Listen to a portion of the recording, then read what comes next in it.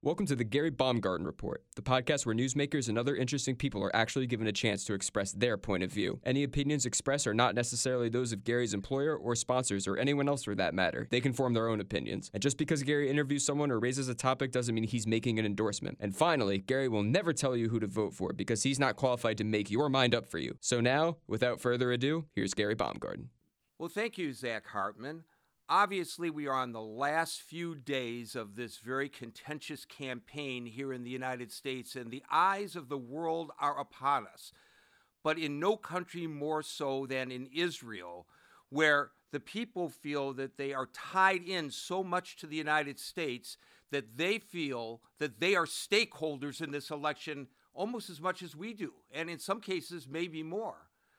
So we thought we'd reach out to Dr. Roni Regev. She's at Hebrew University, Jerusalem, an assistant professor of history, researching modern U.S. history. That sounds almost contradictory, but we'll let Dr. Regev explain that. Doctor, thanks for joining us. Hi, thank you. Did I set that up right? Am I correct in my assumption that Israelis feel like they're stakeholders in this election as well? Yeah, I think so. I think that Israelis are very tuned in to these elections and their results, probably because of this, long-standing connection, right? A lot of people feel and as allies, as a ally country to the United States. So definitely, yeah, people are talking about it around here a lot. Well, there was an I-24 poll recently that found that 63.3% of Israelis prefer the re-election of Donald Trump. And I imagine a lot of that has to do with him making good on the move of our embassy to Jerusalem and the bromance he has going with Benjamin Netanyahu. Yeah, I think you're definitely right. It has to do with both of these things. I would add that in addition to first, we should say that most of the Israeli electorate is veering to the right, center right, definitely on things that have to do with security and Palestinian-Israeli relations. And I think President Trump's policy, whether it's via the Ambassador Friedman or Jared Kushner, and his relationship with Netanyahu has been something a lot of people here have felt is very positive. I think even more than maybe the embassy and the relationship with Netanyahu is really the latest agreement with the Gulf countries, Dubai and the Emirates. I think a lot of people here approve of these agreements very much and are really pleased. But I can give you the counterpoint to this if you're interested. Absolutely. I'm not here shilling for one candidate or the other, so please do. Oh, no, not at all. Actually, I'm going to say that I know from, informal conversations that if you actually talk to the people in the ministry, the foreign ministry, most of them feel comfortable with either candidate winning. They'll be certainly happy if Trump is reelected because they have a good working relationship with his administration, but they are also not very worried about Biden-Harris win because, they belong to what a lot of people here consider is the moderate wing of the Democratic Party, which traditionally has good relationships with Israeli foreign ministry and prime minister. So I think while the polls show that people are certainly in favor of Trump, I think when you talk to actual diplomats, they tend to be kind of even-headed or okay with either option. I have to make a confession to you. You were talking about the Gulf states, and I have to acknowledge that when I first heard that Kushner was negotiating with all these Arab states, but not the Palestinians, I thought this was amateur hour, frankly.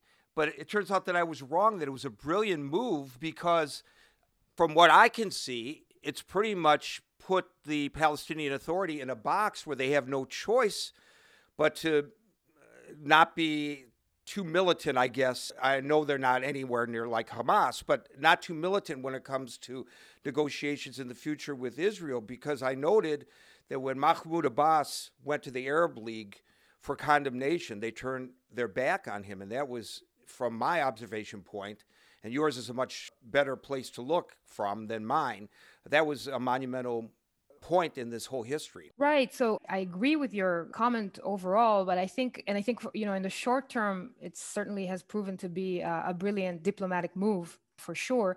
I do wonder long term how this is going to play out. And this does, of course, depend on who's occupying the White House in a couple of months. I think the stability very much depends on, as you said, Palestinian leadership and it staying as it is, because I think this sort of agreement could backfire in a slightly longer term. But yeah, I mean, for now, it certainly has a lot of positive approval across the board, and it seems like possible continuation with additional states. And here, actually, these elections are very crucial because I think and if President Trump remains in the White House and you still have Jared Kushner, then they'll probably push for more agreements of this kind, which I'm not sure is going to happen under a Biden administration. I certainly don't think they'll renege on what already happened, but I'm not sure they'll pursue additional similar agreements. And I imagine the big fish in this hunt is the Kingdom of Saudi Arabia. Yes, certainly. That would be probably the big fish, but the last fish, I think a lot of smaller fish have to be caught first before they will make such a commitment, because I also think it has to be a very careful move on their part. Though I think it's not a secret that they're behind all of these agreements, right? And they give their approval and pushing forward. But yes, I think you're right. I think it's certainly, again, if I imagine Kushner and certainly Netanyahu, that's the direction they're going for. And I'm not sure a Biden administration will have the exact same relationship with the Saudi Arabia, a non-democratic country, and all the critique leveled at it.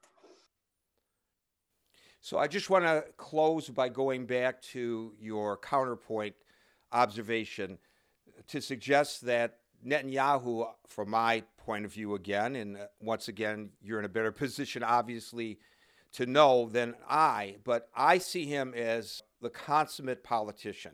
He gets entrapped and manages to weasel out of those entrapments. And they're not all just political. Some of them, as we know, are legal entrapments that he finds himself involved in.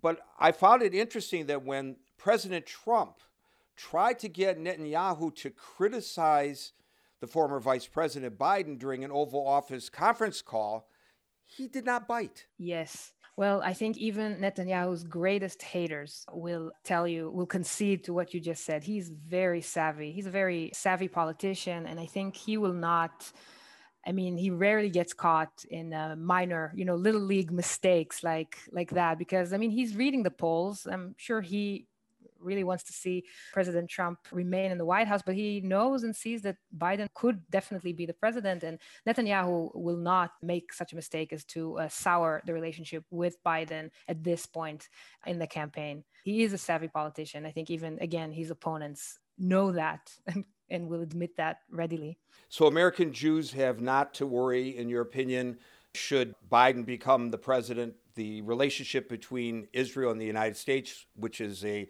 very special relationship, probably will continue pretty much as it is, status quo. Yeah, I don't foresee major changes either way, even if Biden is in the White House. The U.S.